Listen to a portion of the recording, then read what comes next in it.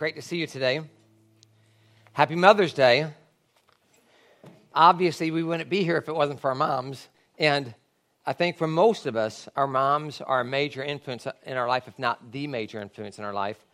I would say that my mom was a major influence on my spiritual life. She was the one that took us to church. She was the one that taught us when we were at home and led us down a spiritual road. You know, you go to church and you hear about the Lord for an hour a week. But my mom, it was her that throughout the week would influence us to pray with us. I can remember when we were young, she'd sometimes read the Bible with us, things like that. You can never get enough as a kid. You can't really get that spiritual training from 1 hour a week on Sunday mornings. You just can't. If it wasn't for my mom and her daily influence in my life, I wouldn't have gotten it. So for my spiritual walk, you know, my mom made the biggest impact on my life there, and of course in my life as a whole she did. So Mother's Day is a very important day to celebrate and the impact that our moms make on our lives. I think moms are the hardest working people in the world. My mom used to drive us everywhere. She had 6 kids, driving this kid to this sporting event, this kid to this school event. It's just nonstop hard work. I don't know how she did it. When she was 24 years old, she had a 5-year-old, a 4-year-old, a 2-year-old, and a baby. But I think 24 years old and having a 5-year-old, a 4-year-old, a 2-year-old, and a baby, how did she do that? I'll never understand it. But I have a lot of respect for her because I don't think that's something I could ever accomplish. We're on a series called Unshakable, and we're studying through the book of Daniel and different things about his life. And today we're going to be talking about when you're asked to do the impossible. There are times that a boss comes in and he's saying, I need this done by this time. And you think, that's impossible. There's no way I'm going to get this done by this time. Maybe it's a situation where I just don't have the money to pull that off. Or I don't have the time. Or I don't have the background to know how to do that. I just don't have the talent to do what you're asking.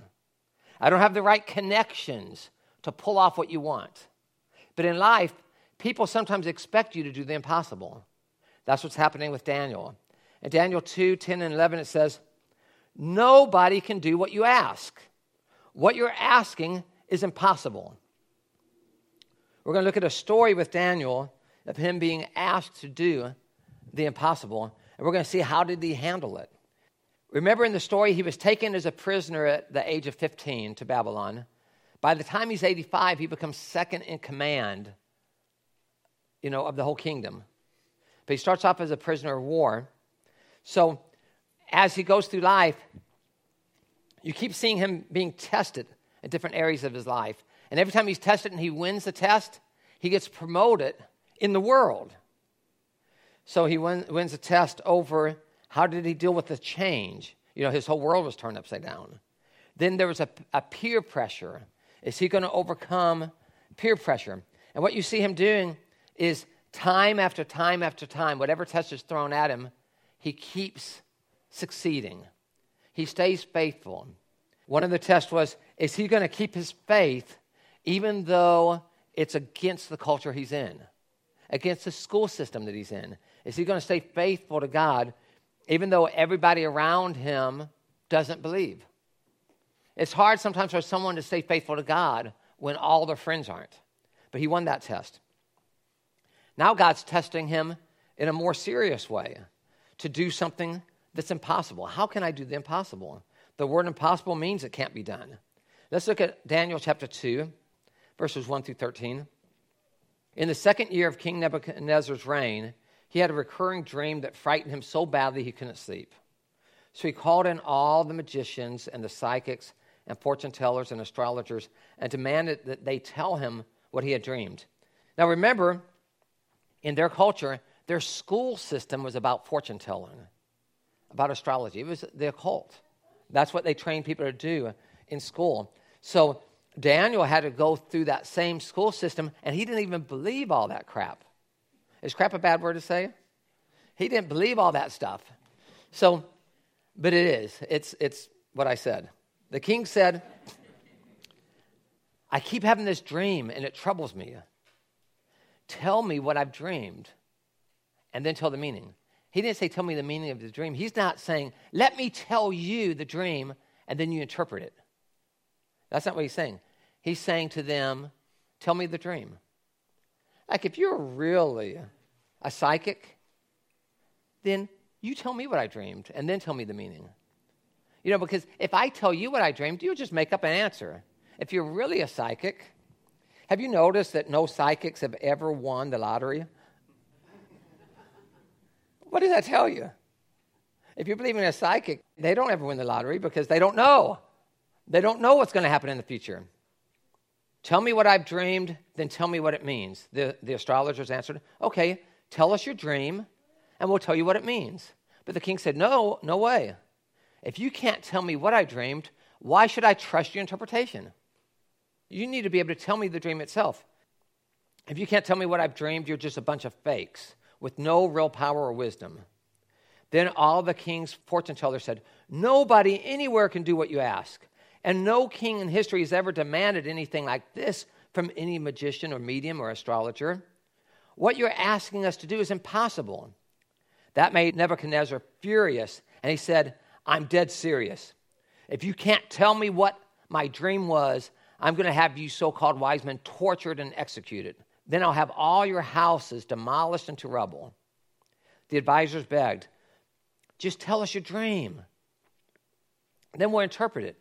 But the king said, no, you are all condemned as worthless. And he issued a decree to execute all of his royal advisors, including Daniel and his 3 friends, because they were part of the people that went through that training system to be these great leaders. They're part of the group.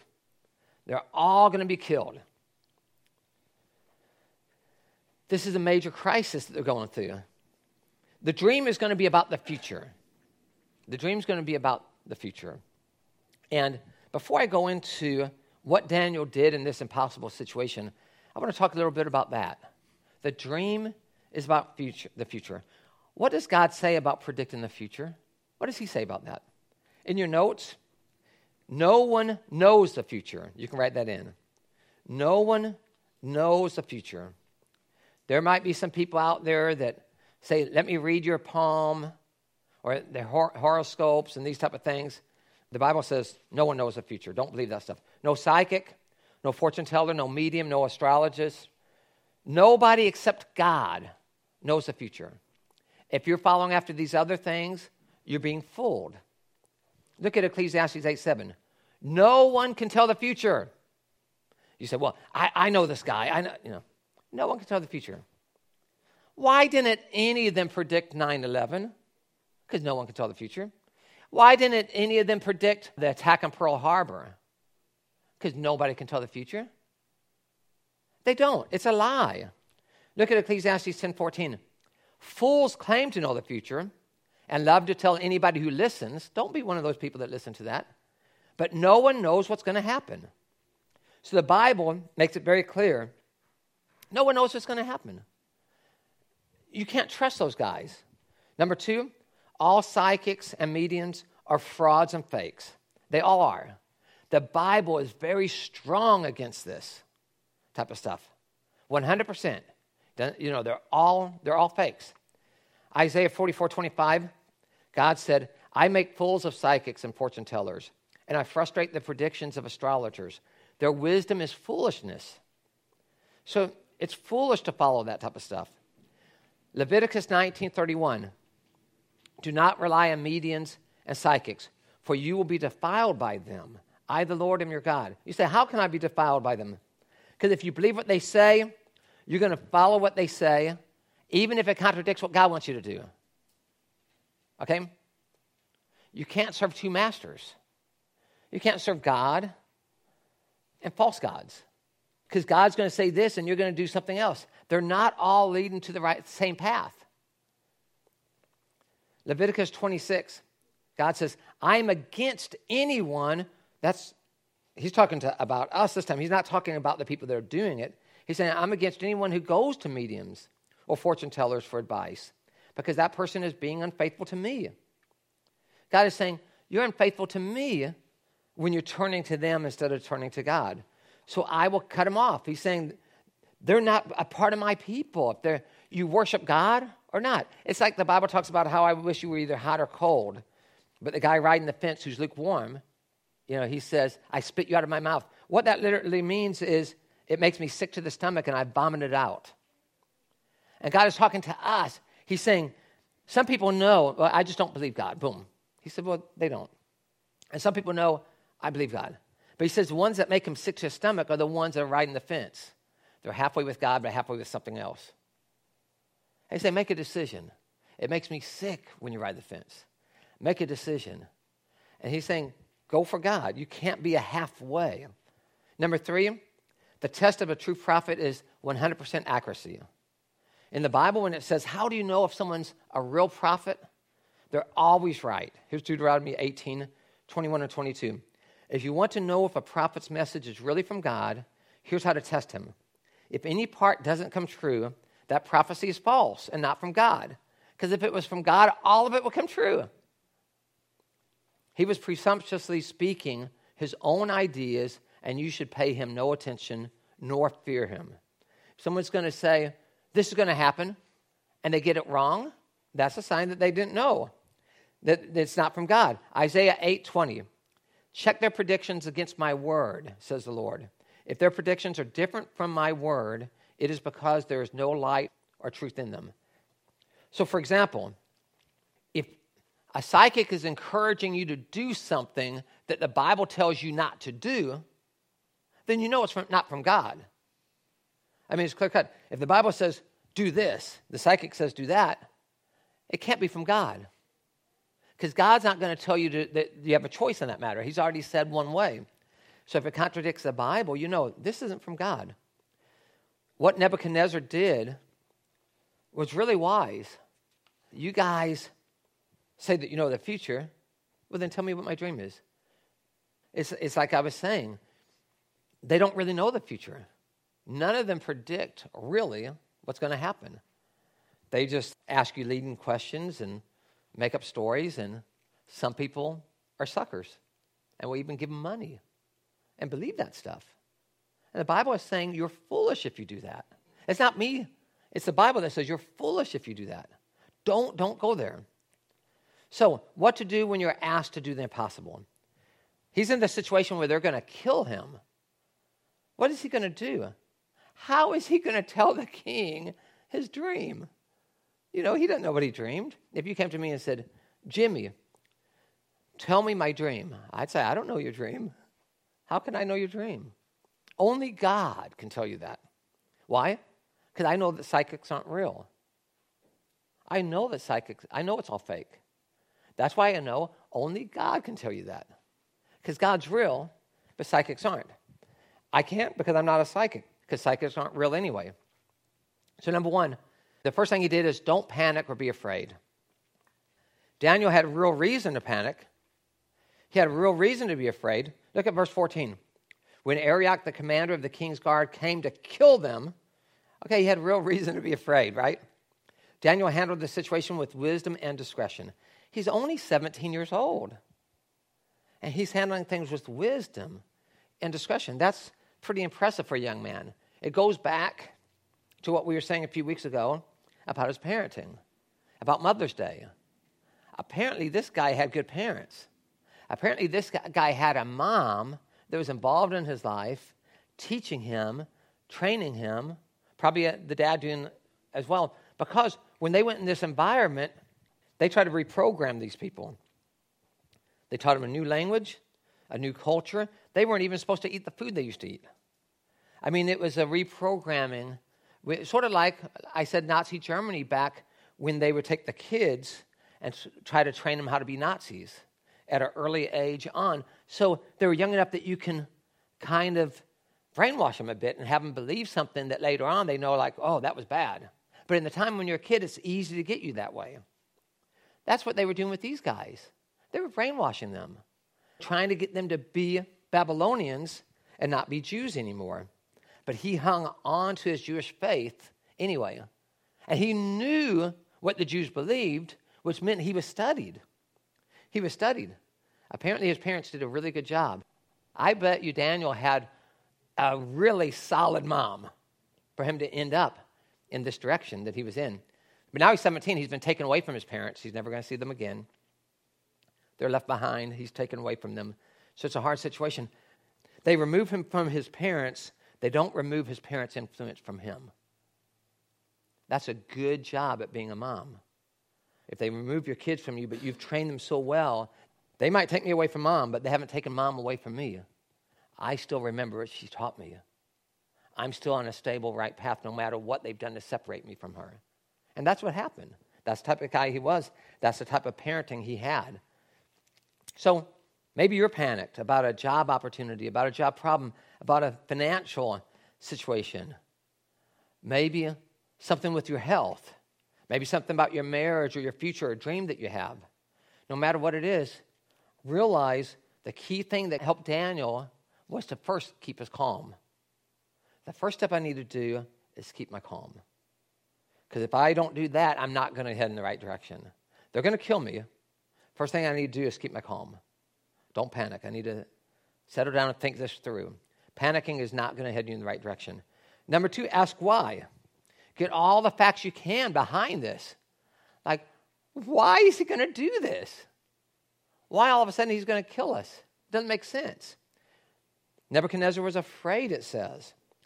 He was so afraid of this dream that he was seeing, whatever it did, it frightened him so much that he was reacting out of emotion. It's an unstable decision to say, okay, I'm going to kill you all because you can't tell me in my dream. You know, that's an unstable decision to make. Sometimes when your boss comes in and your boss is too demanding and asking you to do something impossible, sometimes it's because they feel like their job's on the line. So they're stressed out, like, oh, my boss told me this is going to happen to me if I don't get this together. So now I'm really hard on you guys and expecting the impossible on you because I'm trying to save my butt. I don't want to get fired, right? I don't want to lose my job. So I'm really being hard on you. So sometimes you just have to ask, why is my boss acting this way? Then when you find out the truth behind it, oh, because they're afraid of losing their job. And what I mean by that is this. You go to your boss and you say, why are you acting like this? What's going on? Why are you trying to get us to do something that's impossible, that you don't give us enough time? What's really going on? Tell us what's going on. And then he might say, our jobs are on the line. Or I've been told that they're going to shut down this department if they don't see it. And then you understand, okay, I understand. We're with you on this. But asking why, once you know why, it helps you to think through better solutions of what's going on. The most important thing isn't to get a fast decision. The most important thing is to make the right decision. So you have to, take your time. In Daniel 2:15, it says, Daniel asked the king's captain, why has the king issued such a harsh decree? So Arioch told him all that had happened. In Proverbs 23:23, it says, get the facts at any price. So he asked why. Get the information that you need. Then number 3 in your notes, ask for time to create a solution. You can write that down. Ask for time to create a solution. You need to ask for time. You need to be patient and say, give us some time to see if we can work this out. Give me some time to work on the solution that you're having going on with that business. Look at what happened with Daniel in 2:16. Daniel went at once to see the king and requested more time so he could interpret the meaning of the dream for the king. He went to the king and requested more time. You're going to kill us. So it takes courage to go to the king face to face. But think about it. He's going to kill you anyway, right? You go to him face to face, he kills you. He's going to kill you anyway. So you have to have a little courage and a little backbone. And you have to go face him. You don't go to the messenger. Go straight to the boss. Go straight to the boss. Don't work out with the messenger. He doesn't make the decision anyway. Like, why is he doing this? And then try to work out a deal with him. He's not the decision maker. You go straight to the boss, and say, well, what's going on? Why is this happening? Get time. Ask for, give us some time to work this out. I know what you want. Give us some time. Maybe there is an answer. I know that you're afraid. I know you really want an answer. Give us some time. You can circle the words, he went at once. He went at once, straight to the king. This is something that you can't procrastinate on. Go straight to the boss. If you don't go straight to the boss, maybe you'll lose your job. Maybe he's about to make that decision right now. Go straight to him. Have some backbone. Talk to him. Give us some time to work out this deal. Maybe you can work out it by talking to him directly. He might postpone firing you or letting go of that section of the company just because you've confronted him face to face and said, give us some time. What do you need? Let us work on this. We think we can do this. Procrastination never makes things better. It always makes things worse. You know how they say time heals? Well, let me tell you what. You go to the doctor and they say, you've got cancer. And you say, don't worry, time heals. No. You better get treatment immediately because time does not heal. You've got to get the treatment now because maybe if you don't, it's going to be too late. So don't think time heals. Sometimes time kills. So you have to be careful about that. You don't procrastinate. You face it head on. The number 4, enlist prayer support from your friends. That's the first thing Daniel did. He's in this situation. He's in a crisis. At this point, it's going to cost him his life. He goes to those friends of his, Shadrach, Meshach, and Abednego, and he seeks prayer from them. Shadrach, Meshach, and Abednego, that's their Babylonian names. Their names are changed. In this verse, you hear their Jewish names. Daniel 2:17 and 18. Then Daniel went home and told his 3 friends, Hananiah, Mishael, and Azariah, what had happened. Then he said, pray that the God who rules from heaven will be merciful and explain this mystery so that we and the other advisors won't be put to death. So for number 4, enlist prayer support from your friends. He went straight to his friends to get prayer. If you're in a crisis, do you have friends that pray for you? You need spiritual friends that pray for you. You need friends that you know if you're in trouble that you can call on them and they're praying for you. It doesn't have to be 100 people, but everybody needs to at least have 4 or 5 friends that if they're in a bind, they know if they turn to that person's going to pray for them. You need that handful of friends. If you say, if I got in a crisis, I don't know if I have any close friends I can turn to that would pray for me. Then develop those friendships. Develop those friendships. Don't wait till you're in that crisis and then say, I don't have anybody that will pray for me. Build those friendships ahead of time so when you're in that crisis, you have people that will pray for you. You need those people. God works through the power of prayer. Over and over in Scripture, there's things, 2 or 3 gathered together in my name. Anything you ask, it will be given. That's people coming together, praying. The group of people in the book of Acts were praying for Peter, and he's miraculously released from prison through their praying. They were praying, and God was doing it as they were praying, and they didn't know it. In fact, they're praying in faith that God's going to release him from prison. When he comes knocking on the door, and they see that it's him, they can't believe it's him. They're praying in faith, and then when it happens, they don't believe it. Kind of funny, huh? You know, because we can say, God, you know, I know you can do this. I believe you. And then we see it happening, and we don't believe it. And that's exactly what they did. But there's power in prayer. There's something about people praying together. Notice how the Scripture didn't say, when one of you stands praying alone, ask anything in my name, and it will be given. It says, when 2 or 3 gather together in my name. What's it saying? It's saying, for whatever spiritual reason, which I don't understand why, but for whatever spiritual reason, God is saying collective prayer is where the power is. Collective prayer is where the power is. So I need to have friends that will pray with me on it. I can't stand alone. Number 5, pray and expect God to give supernatural help. Pray and expect God to give supernatural help. When you're facing an impossible situation, pray and expect God to give you that help. Like, that's what faith is. I'm believing that God has an answer. I'm going to rely on him for his help because I don't have the power to know the answer to this. There are some things that my logic can't figure out. My wisdom can't figure out. My talent can't do. There's certain things that I just can't pull it off. I don't have the money to do it. I don't have the help to do it. I don't have the connections or the education or the answers or the ideas to do it. There are certain things that the reality is it's impossible. I just cannot pull that off. That's why I need God. That's why I need God. I need faith in him. I need to expect, God, I can't do it, but you can. There's no way I can reach that goal, but you can. So I've got to put my full trust in him and not in myself. In Jeremiah 33:3, it says, God says, call to me and I'll answer you, and I'll show you marvelous and wondrous things that you could never figure out on your own. There are some things that are marvelous. There are things that are wonderful, but I just can't figure it out on my own. But when I call on God, he can help me. I'm just not big enough to know. I just can't handle it.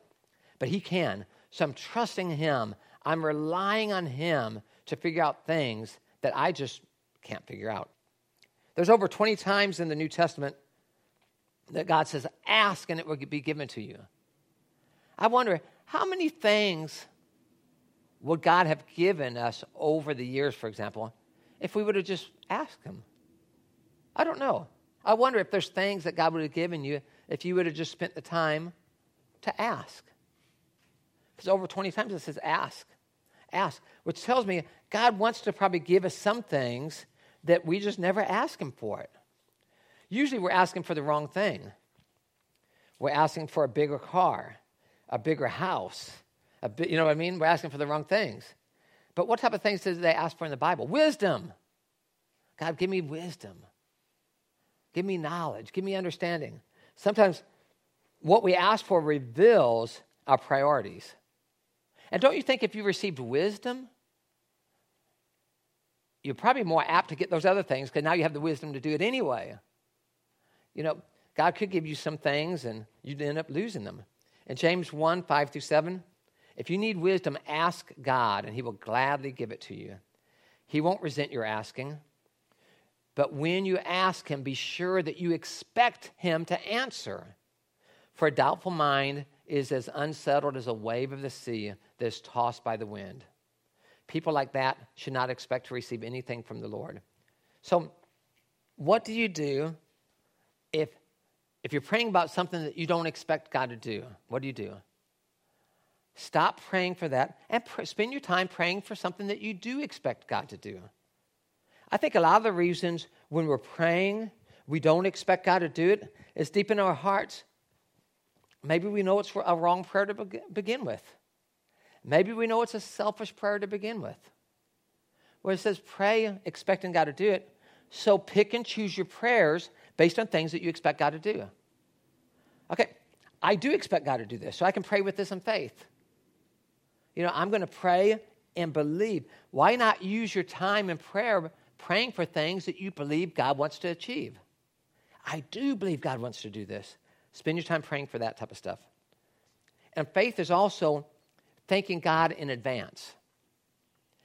It takes no faith to thank God afterwards. That's gratitude. Thank you, God. Gratitude's good, right? But it takes no faith. It's just gratitude. That means, hey, God, I'm thankful. That's good to do. But it takes faith to thank God before it happens. God wants you to have faith and gratitude. Before it happens, you're praying, God, I believe you want this. Thank you for making it happen. That takes faith because it hasn't happened yet. And then after it happens, you say, thank you for letting it happen. That's gratitude. God wants both. Number 6, worship God. Worship God. People think worship is singing at church. That's one way to worship. It's one of the ways. But worship means like focusing on God, giving him your attention. That's worship. Expressing my love to God. That's worship. You can worship God here at church. You can worship God in your car. You can be driving and praising God and loving God. You can do it at home. You can be at a campsite and sit around and think, man, God did this. And you start loving God and praising him and thanking him. Worship is something that can happen anywhere that you're at. It doesn't have to happen at church. It's more than just singing. That's just one of the ways that we worship. It's one of the main ways that we worship in a church setting. But realize you can praise God once you leave the building. You know, my hope is that you praise God after you leave the building, not just inside the walls of a church.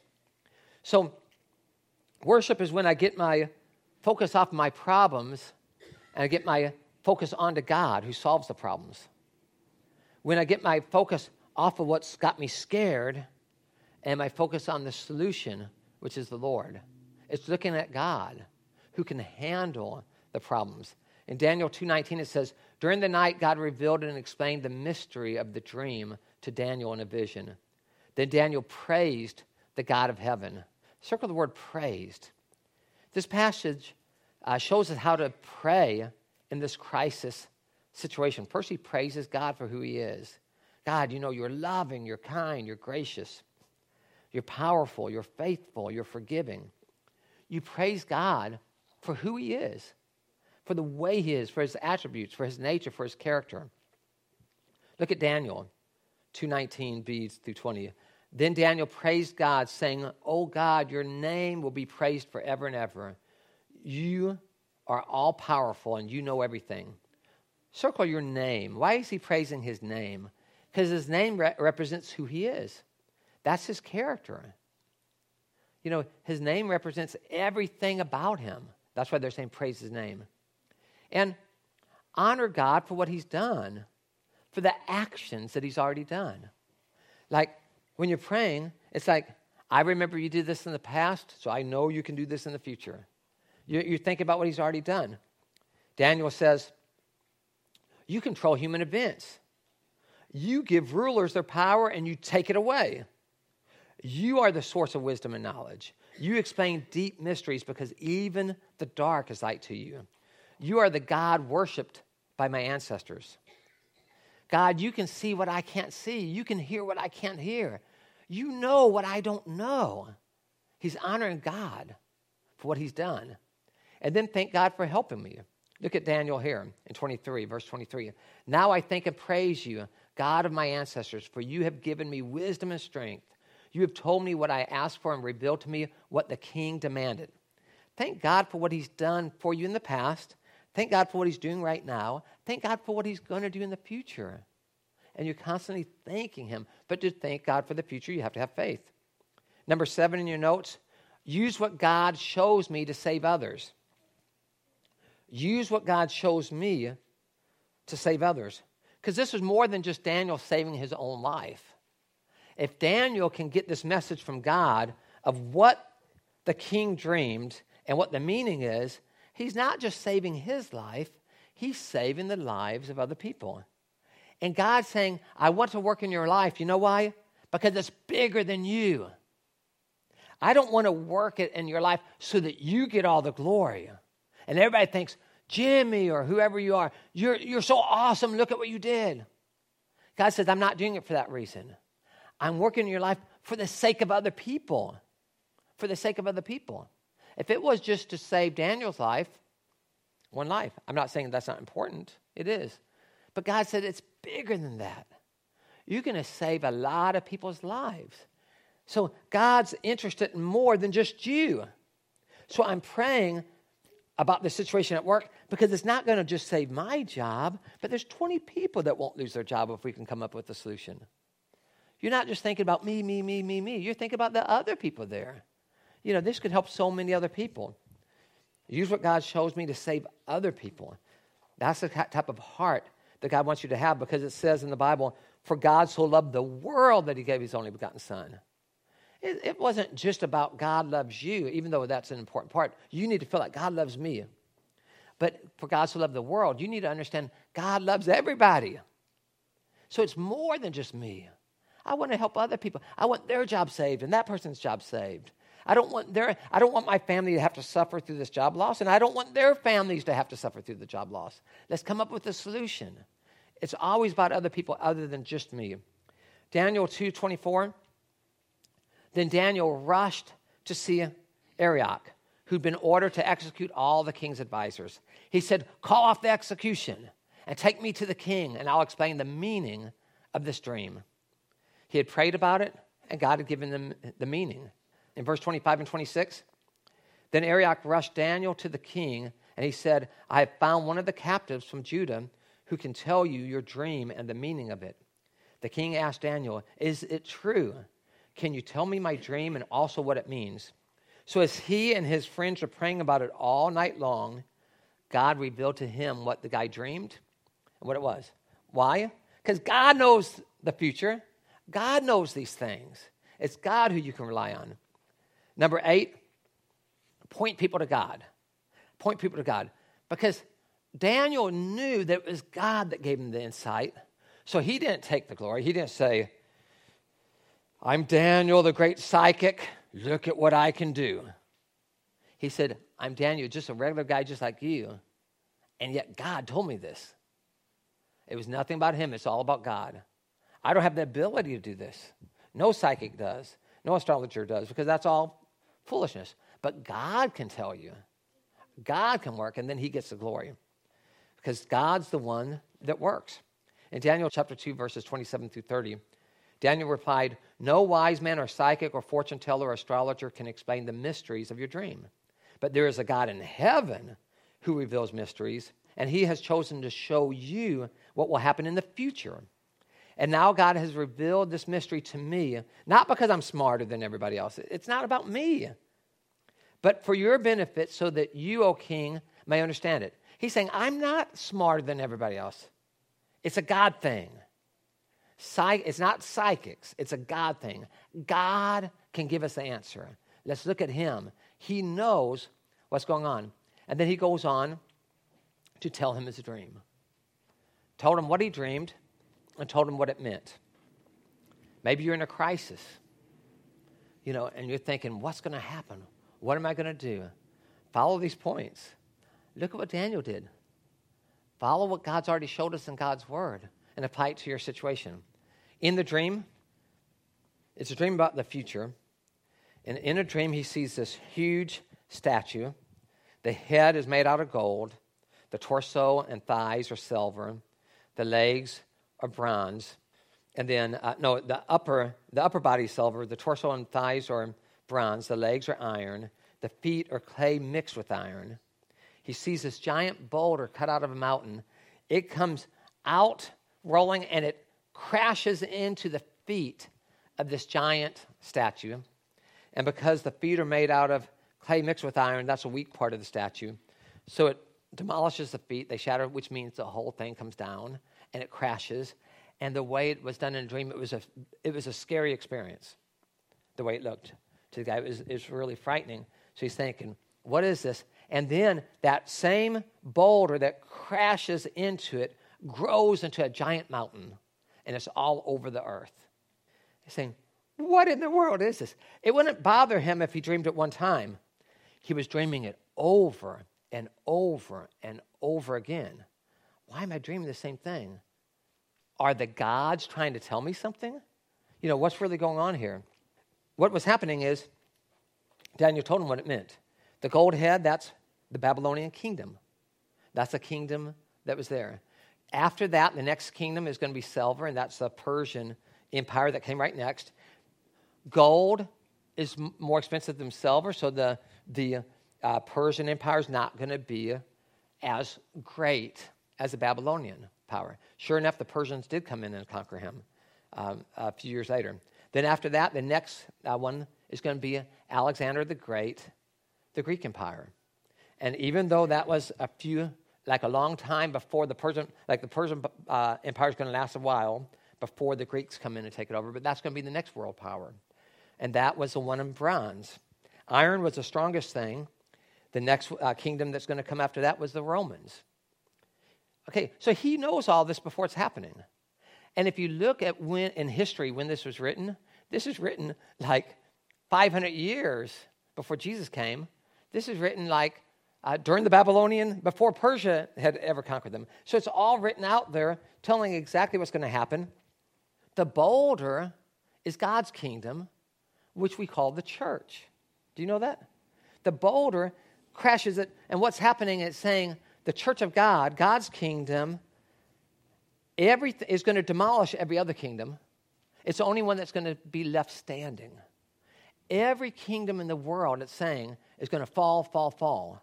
But in that last one, it says the feet that are iron mixed with clay, what it's saying is the Roman government is going to start getting weak. It's going to have some strong parts, it's going to have some weak points, and it's going to fall. And it's during that time that the boulder comes, which represents God and his kingdom. And it's saying every kingdom that comes, you're going to see this great kingdom, Babylon, but it's going to end. You're going to get this great kingdom of Persia, but it's going to end. You're going to have Alexander the Great and the Greeks, and it's going to end. And then you're going to even have the most powerful kingdom that you guys could ever imagine, the Roman Empire, and even it's going to end. But when God brings Jesus to earth and he starts his kingdom, the church is going to last forever. The church is going to go throughout the whole world, and it's going to last forever. And it has. There's churches in every country of the world. You know, there's people of God everywhere. There's people following the Bible wherever you turn. And it says, you can see Rome fall. You can see America fall. One day, America is going to fall. No kingdom lasts forever.